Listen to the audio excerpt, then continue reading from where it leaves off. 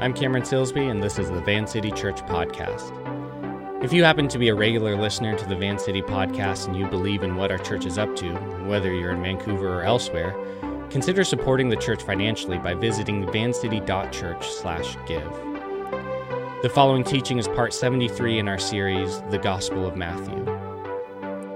With political backroom deals, betrayal, and an impending execution swirling around Jesus, he took the time to sit with his friends to have one last meal together. Jesus broke a piece of bread and handed it to his disciples. He held out a cup of wine for his friends to drink. He said, "This is my body, and this is my blood. Eat and drink." What in the world is Jesus doing?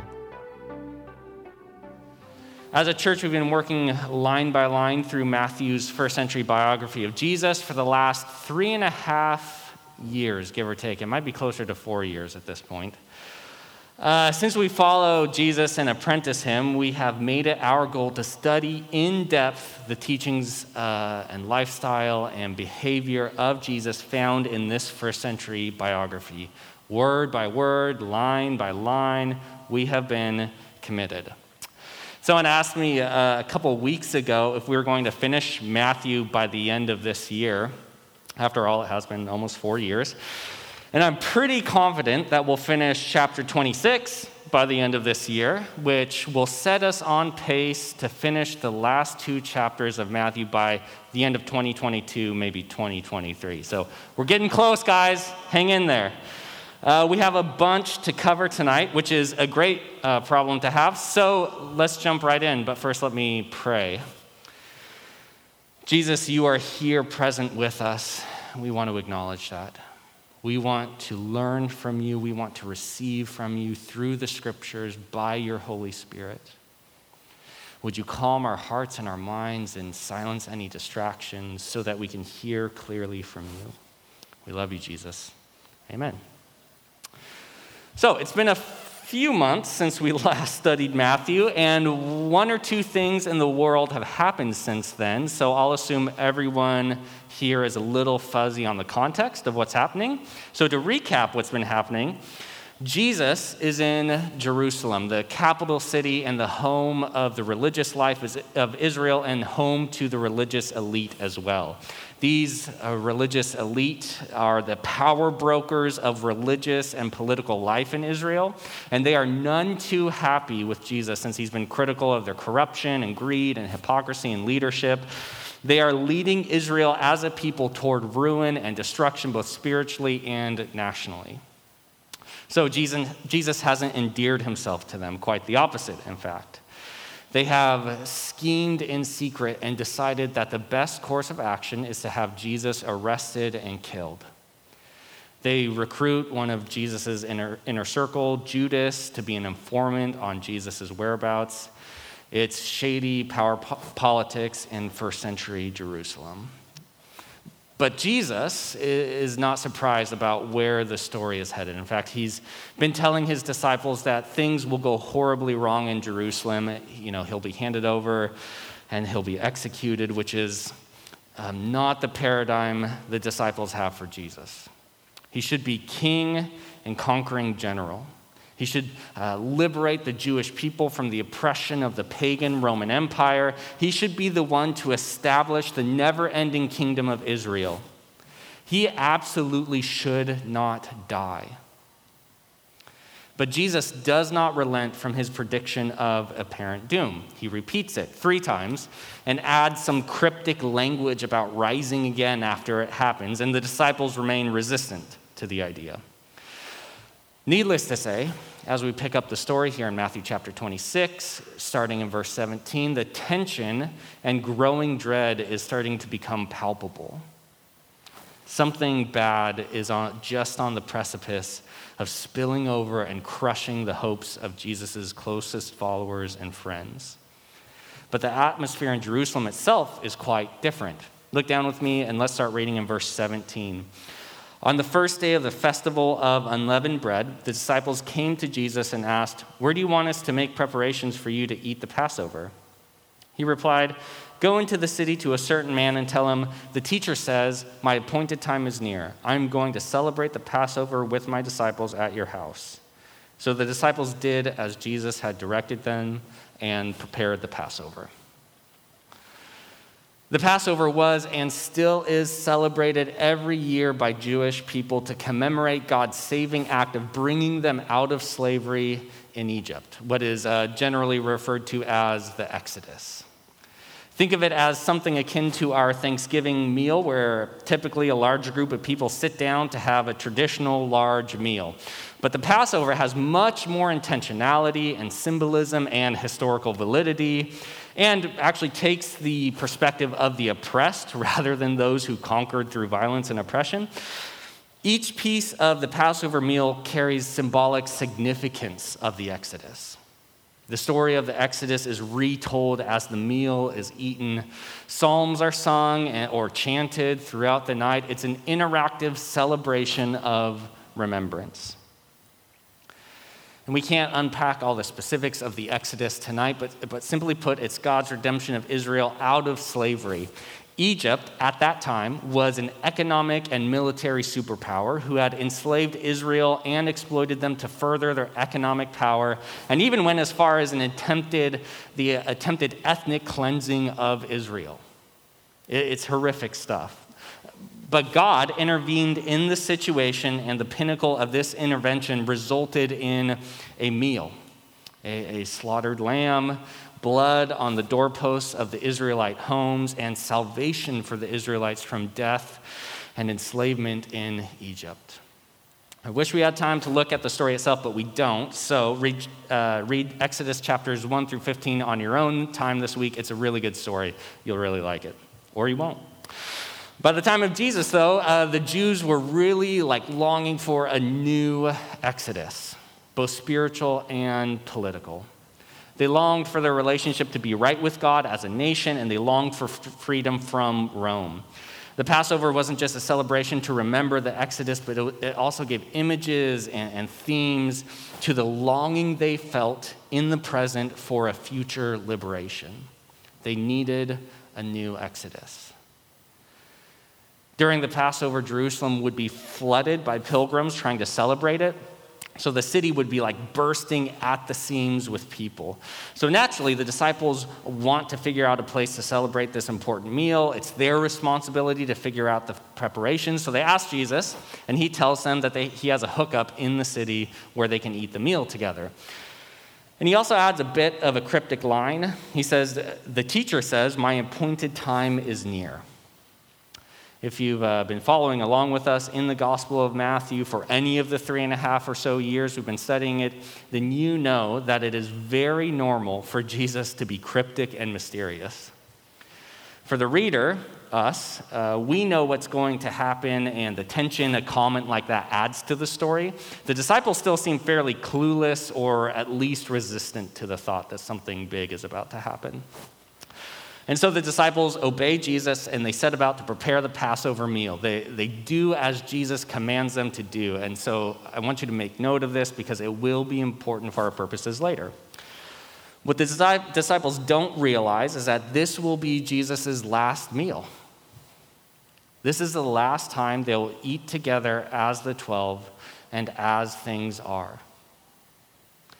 But Jesus has very intentionally chosen to eat his last meal with the 12 people he calls his friends and his family. So let's keep reading. Look down at verse 20. When evening came, Jesus was reclining at the table with the 12. And while they were eating, he said, "Truly I tell you, one of you will betray me." They were very sad and began to say to him, one after the other, "Surely you don't mean me, Lord." Jesus replied, "The one who has dipped his hand into the bowl with me will betray me. The Son of Man will go just as it is written about him. But woe to the man who betrays the Son of Man. It would be better for him if he had not been born." Then Judas, the one who would betray him, said, "Surely you don't mean me, Rabbi." And Jesus answered, "You have said so." Okay, there's a lot going on here, so stick with me.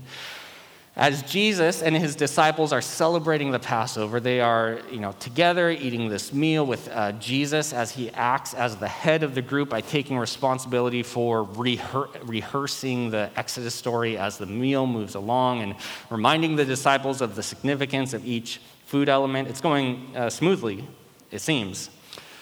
It's something the disciples grew up hearing every year, something they were really familiar with. And then Jesus says something about being betrayed, interrupting the usual flow of the Passover meal. And the disciples, understandably, are on edge. And I think the NIV's translation of the reaction as being very sad is maybe a bit lacking. Some commentators translated it as horrified or utterly dismayed. Jesus has just dropped a bomb of a statement in the middle of this meal. The disciples respond by going to Jesus, we think privately as the meal continues on through the night, and ask him if they are the one that will betray him. And think about the trust they have in Jesus. I mean, they get a lot wrong, but here they take Jesus at his word.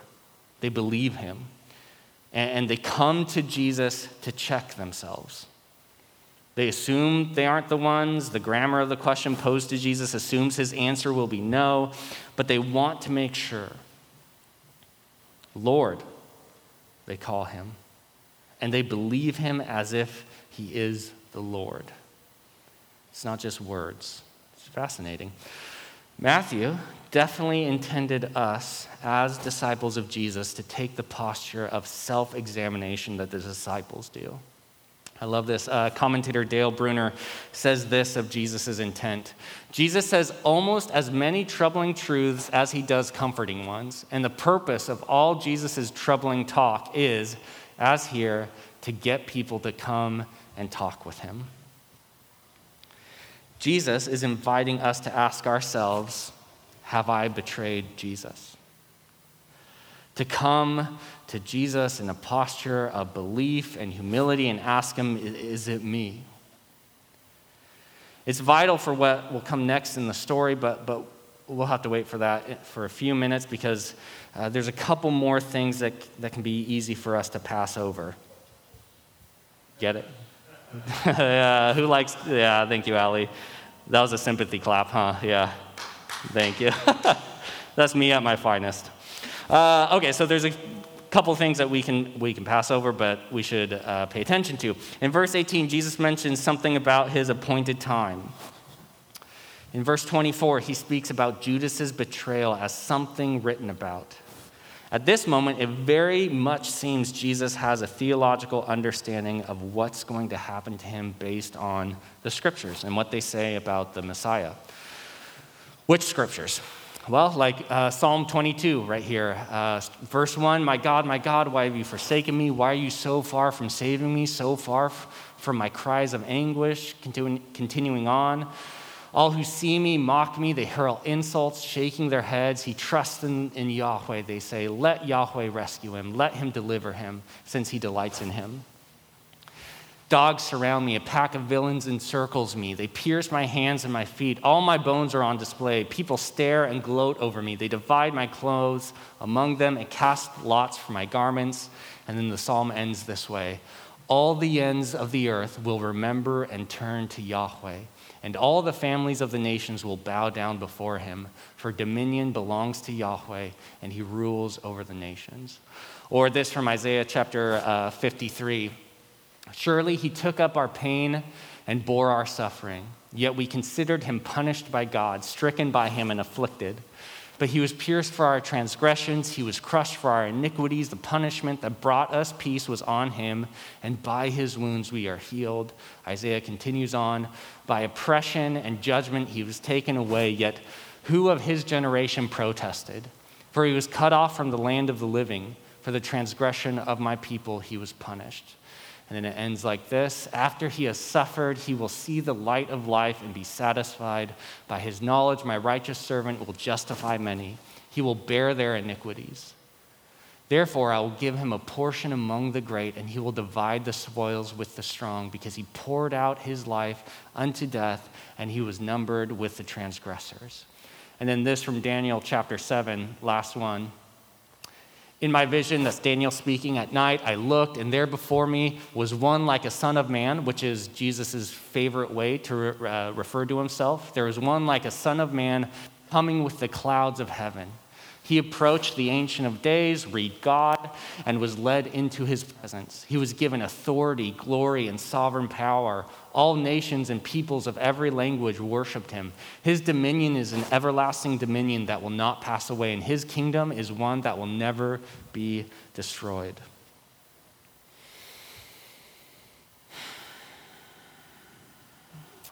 Jesus not only knew the scriptures and applied them to himself, but trusted that they were true. He trusted that even in the darkest moments, there was purpose and victory looming on the other side. Jesus bet his life on the truth of the scriptures, which unsurprisingly also shaped how he treated Judas. Notice that Jesus specifically speaks of betrayal. And that phrase he uses, the one who has dipped his hand into the bowl with me, is an idiom for someone who is relationally close. And it could be Jesus referencing Psalm 42 that speaks of the Messiah. It's someone you are intimate with, someone important to you. You know, we tend to demonize Judas for his betrayal of Jesus, but Jesus' view of Judas is that he's a close friend, someone Jesus cares deeply about. It's an added layer of tragedy on top of the direction the story is already headed. Now, look down at the text.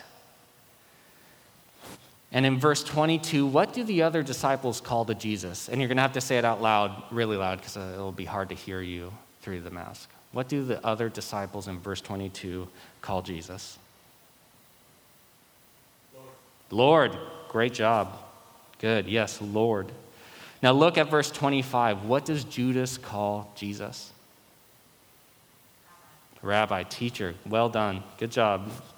The brave few. Matthew, throughout his biography of Jesus, uses this interesting dichotomy of those who refer to Jesus as Lord as being insiders, relating to Jesus correctly as their Lord. And those who refer to Jesus as rabbi are kind of outsiders, those that have an insufficient understanding of Jesus. Yes, Jesus is a rabbi, but he's so much more than that. And Matthew is trying to highlight that point. Judas actually betrays himself by how he addresses Jesus as an outsider, rabbi. Now, who here is surprised by Jesus' cryptic response to Judas? You have said so, Jesus says to him.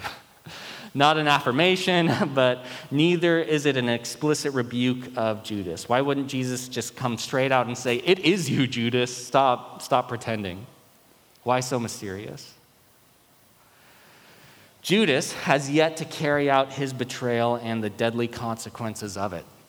What Jesus seems to be doing, in line with his character, is to be offering Judas the chance to repent. Isn't that something?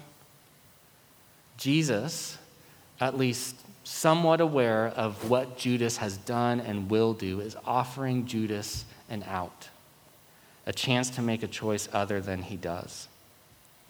Because, get this, Jesus loves Judas. Jesus is friends with Judas. Jesus values Judas.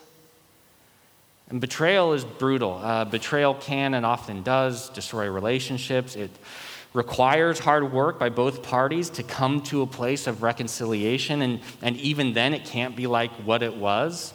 The relationship still can be, good and meaningful and with intimacy, and even in ways that it wasn't before. I've seen it in marriages that function in more healthy ways, better communication, more transparency after betrayal. But my advice is make it your goal to add those things to your important relationships without the betrayal. It works out great for everyone. When Jesus calls to work for reconciliation, calls us to work for reconciliation, as much as it depends on us with those who betray us, it's important to remember that he knows deeply personal, humiliating betrayal.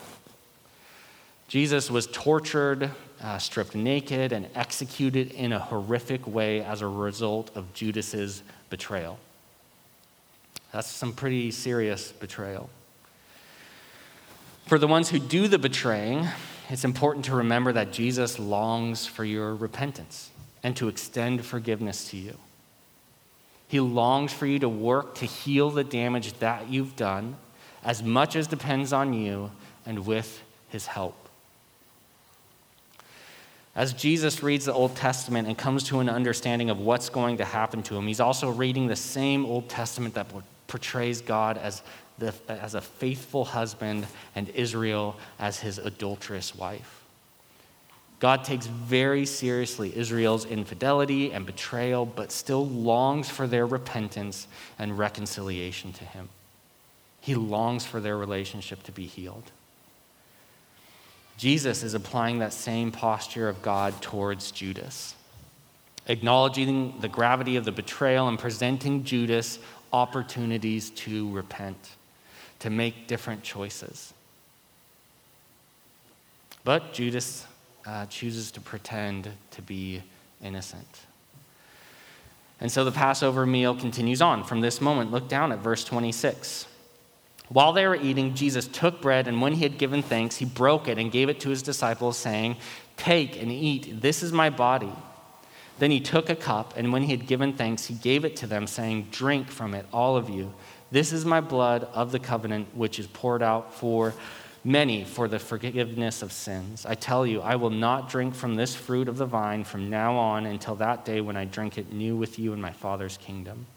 When they had sung a hymn, they went out to the Mount of Olives. All right, again, a lot here. As the Passover meal continues on, Jesus throws another curveball. So remember, the Passover is celebrating what event? Exodus. Well done, Jesse. Love you, bro. Thank you. Right, the Exodus. The food at the meal is designed to symbolize the themes of the Exodus. But Jesus starts talking about himself, specifically his body and his blood. He reinterprets the Passover elements to be about him by using somewhat grotesque and disturbing imagery, eating flesh and drinking blood. But really, it's actually a brilliant move on his part. Jesus is masterfully weaving the Passover and the greater story of Israel and the prophecy we read earlier from Isaiah about the Messiah, and really so much more. He's weaving this all together to form a new and stunningly cohesive paradigm for understanding how God is acting in him to redeem all of humanity from slavery to sin and death. No small task. And he institutes for his followers a way to poignantly remember all of it with two of the most simple elements of food, bread and wine. Hats off to Jesus for pulling it off. Body and blood remind us of the physicality and realness of Jesus. He is God in the flesh and blood who lived among us. He was not Superman floating just above this dirty and defiled world. He was not some character created by a tiny group of wacky first century Jews looking to take Judaism in a different direction. He had a body that people could touch. He had breath in his lungs. He had blood in his veins. Body and blood remind us that this physical Jesus, God in flesh and blood, suffered tremendously in his body and then died for us as he bled out as a despised criminal. Don't miss that Jesus intentionally broke the bread before handing it to the disciples. Body and blood remind us to the extent to which God went to set things right. Jesus uses the word covenant. Think of it as a firm commitment. Body and blood remind us of God's firm, unfailing commitment to us. And body and blood remind us that it is not based on our sacrificing for God that makes us right or worthy or acceptable before him. It's not our body. It is the broken body and the poured out blood of our Lord Jesus that cleanses us. It is his body and blood that he offers to us, and we merely receive what he offers. It's just staggering what's packed into the bread and the wine, and it's not surprising that throughout church history, certain followers of Jesus have elevated the actual piece of bread and wine in the cup into supernatural elements. The bread and the wine, in a real sense, transforming into the actual flesh and blood of Jesus. And it generally strikes us as ridiculously superstitious. As we unwrap the plastic-wrapped styrofoam piece of bread that we have in the little plastic cup, and we get just a little drop of really bad grape juice, we're like, man, that's so superstitious. We definitely don't believe the elements supernaturally transform in a real sense into the flesh and blood of Jesus. But what we are prone to miss is the wonder, the mystery, the awe of communion. Something we as a church have to intentionally push back against. And we actually have in the past with teachings on communion and communion meals together as a church. Really fun times, really meaningful times. But the pandemic, as Josh said earlier, has made that a bit more challenging, namely that the plastic-wrapped communion doesn't help us into the sort of posture intended for communion. But that plastic-wrapped communion doesn't stop us either. It's just something we have to intentionally overcome. The bread and the cup symbolize to us and calls us to remember the means by which we have forgiveness through Jesus. The bread and the cup remind us of God's commitment to us and the committed relationship he invites us into through Jesus. But the bread and the cup also calls us to hope for the future. Jesus says he will not drink again until he does so with his followers in his Father's kingdom. Jesus is anticipating a party when he returns to set things right. And he's waiting for us to arrive before he starts the party. And then, that's it. The meal concludes with singing psalms, and the evening continues on. Good job, guys. That was some solid work. So let's tie all of these threads together and talk about what this means for us. I want to start by saying, if you remember just one thing from tonight, I hope it is what I'm about to say, okay? The way Jesus carries out this story and the way Matthew records it with care for the details teaches us one of the most important things about following Jesus. You must receive from Jesus before you follow him. In the story of the bread and wine, Jesus is the one doing all the actions, taking, blessing, breaking, giving, commanding. The disciples only do one thing: receive what Jesus gives. There's no performance, no worthiness, no earning that the disciples are required to do. And we can see this explicitly by the fact that Judas participates in receiving the bread and wine. Think about that. We receive from Jesus before we can do anything ourselves. For some people, one of the most challenging parts of following Jesus is not being able to make yourself right by your own willpower and behavior, or to make yourself worthy by those things. You can't earn forgiveness from Jesus, but you try. You're helpless to cleanse the shame and guilt of sin on your own, but instead of admitting helplessness, you organize your life to put on a veneer of innocence and wholeness. It can be uncomfortable to receive that which you can never be worthy of, but that's exactly what communion symbolizes. Communion is a place where we remember and reenact the forgiveness we have in Jesus, the commitment and relationship we have with God through Jesus.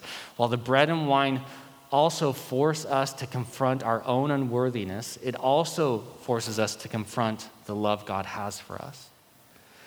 Just as it's necessary for us to own up to our unworthiness and helplessness to deal with our own sin, it's also necessary to trust that you can never be too far gone for Jesus to redeem you and to forgive you. Jesus is firmly committed to you, even in your worst moments. Jesus died not that we would wallow in our sin and unworthiness, but that we would be brought out of enslavement to sin and made worthy through him. It's God's love overcoming our unworthiness that the bread and wine symbolizes. I love how Dale Bruner put it in his commentary. He says this: in the worship service, the Lord not only wants to tell his people how much he loves them, but he also wants to embrace them, and now even individually with his love. The Eucharist, which is another way to say communion, the bread and the cup, is the good caress by which the risen Lord embraces his people and so assures them again and again of his love and forgiveness. Even though Jesus is not here with us in a physical way, the bread and wine is a tangible physical expression of his love for you and for me. When a person has a loved one die, it's common for the person to keep and cherish physical possessions of the person who died. When my father-in-law died about 3 years ago, I kept one of his hats. It's a NASCAR hat. Jimmy Johnson, I believe. Any NASCAR fans in here? Too embarrassed to admit it. Oh, Patrick. No, yeah, he's not actually. Yeah. I'm not a NASCAR fan either, just for the record. But I have this NASCAR hat in my closet, and I wear it every once in a while. For me, it reminds me of our times, me and my father-in-law sitting in his man cave and watching some, football game or movie, and just being together and talking and catching up. It's an old hat. It's definitely seen better days, and it reminds me of his hard work and the projects that we got to work on together. It reminds me of his enthusiastic fist pump every time whenever one of his favorite teams or a NASCAR driver was winning. He always did this thing. It was great. It's burned into my memory. But when it kind of comes down to it, the hat reminds me of his love for me and my love for him. That's communion. When you take it, you are receiving a physical representation that Jesus knows you, sees you, understands everything about you, and says to you, I love you. I think using the disciples in this story as a sort of paradigm for communion is helpful. So kind of to wrap things up tonight, it's not often that the Gospels portray the disciples as the example we should follow. More often than not, it seems we learn what not to do from their behavior, which is, I'm only half joking about that. There will be more of that, by the way, before we finish Matthew in those last 2 chapters. But let's look at a few things that we can draw from these disciples. Jesus provokes the disciples to self-examination by talking about betrayal before they receive the bread and the wine. They take a reflective posture and they go to Jesus and talk to him about it. And I think this is instructive to us in how we can approach receiving communion. It's an opportunity, even though it might feel a bit intimidating, to approach Jesus and to ask him to speak to us about our sin before we receive communion. Jesus does not speak with accusation or condemnation over his followers. If that's what you hear, that isn't the voice of Jesus. Honestly, come talk to me afterwards if that's something that you really struggle with. I'd love you to just reach out, and I'd be happy to talk with you about that. Jesus speaks correction, conviction, and truth. He does do that, and those can be hard to hear from him at times, but he does it with love and out of care and concern for you. Communion is an opportunity for him to speak into areas of your life that you may not be aware that he'd like to. And then the disciples also demonstrate a willingness to believe Jesus and to take him at his word. Jesus said one of them would betray him, and they believed that what he was saying was true and could even be true of them, even if they were unaware of it. Taking Jesus at his word is approaching communion with a resolution to believe Jesus when he says, "You are forgiven. I am firmly committed to you. I love you." even if it doesn't feel true in the moment. Even if you're doubting or messing up or unable to have what you consider is an appropriate emotional reaction when you think of Jesus saying those things to you, none of that changes the truth of what Jesus says over you. You don't conjure up the belief to make his words true. You don't have to meet some specific amount of faith on the faith meter in order to make communion work for you. And while your feelings and emotions matter, they don't somehow indicate whether or not this is true. Simply put, Jesus said it, and it's true. It's not up to you. And finally, in this story, the disciples demonstrate exceptional obedience. They prepare the Passover meal as Jesus commands them to do, and they receive it by eating the bread and drinking the wine. They do as Jesus commands. The first step of obedience and following Jesus is receiving what he offers. Obedience in all other areas of life flow from this first step of obedience. And communion reminds us that our ongoing obedience to Jesus is dependent on him, his love and forgiveness, his Spirit empowering us to live in obedience. It's the basics of apprenticing our Master Jesus. And every week we take communion together as a church.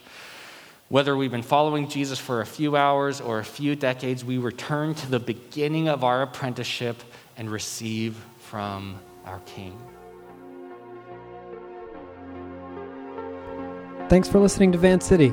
You can connect with us and find more teachings and available resources at www.vancity.church. You can support Van City financially at vancity.church/give.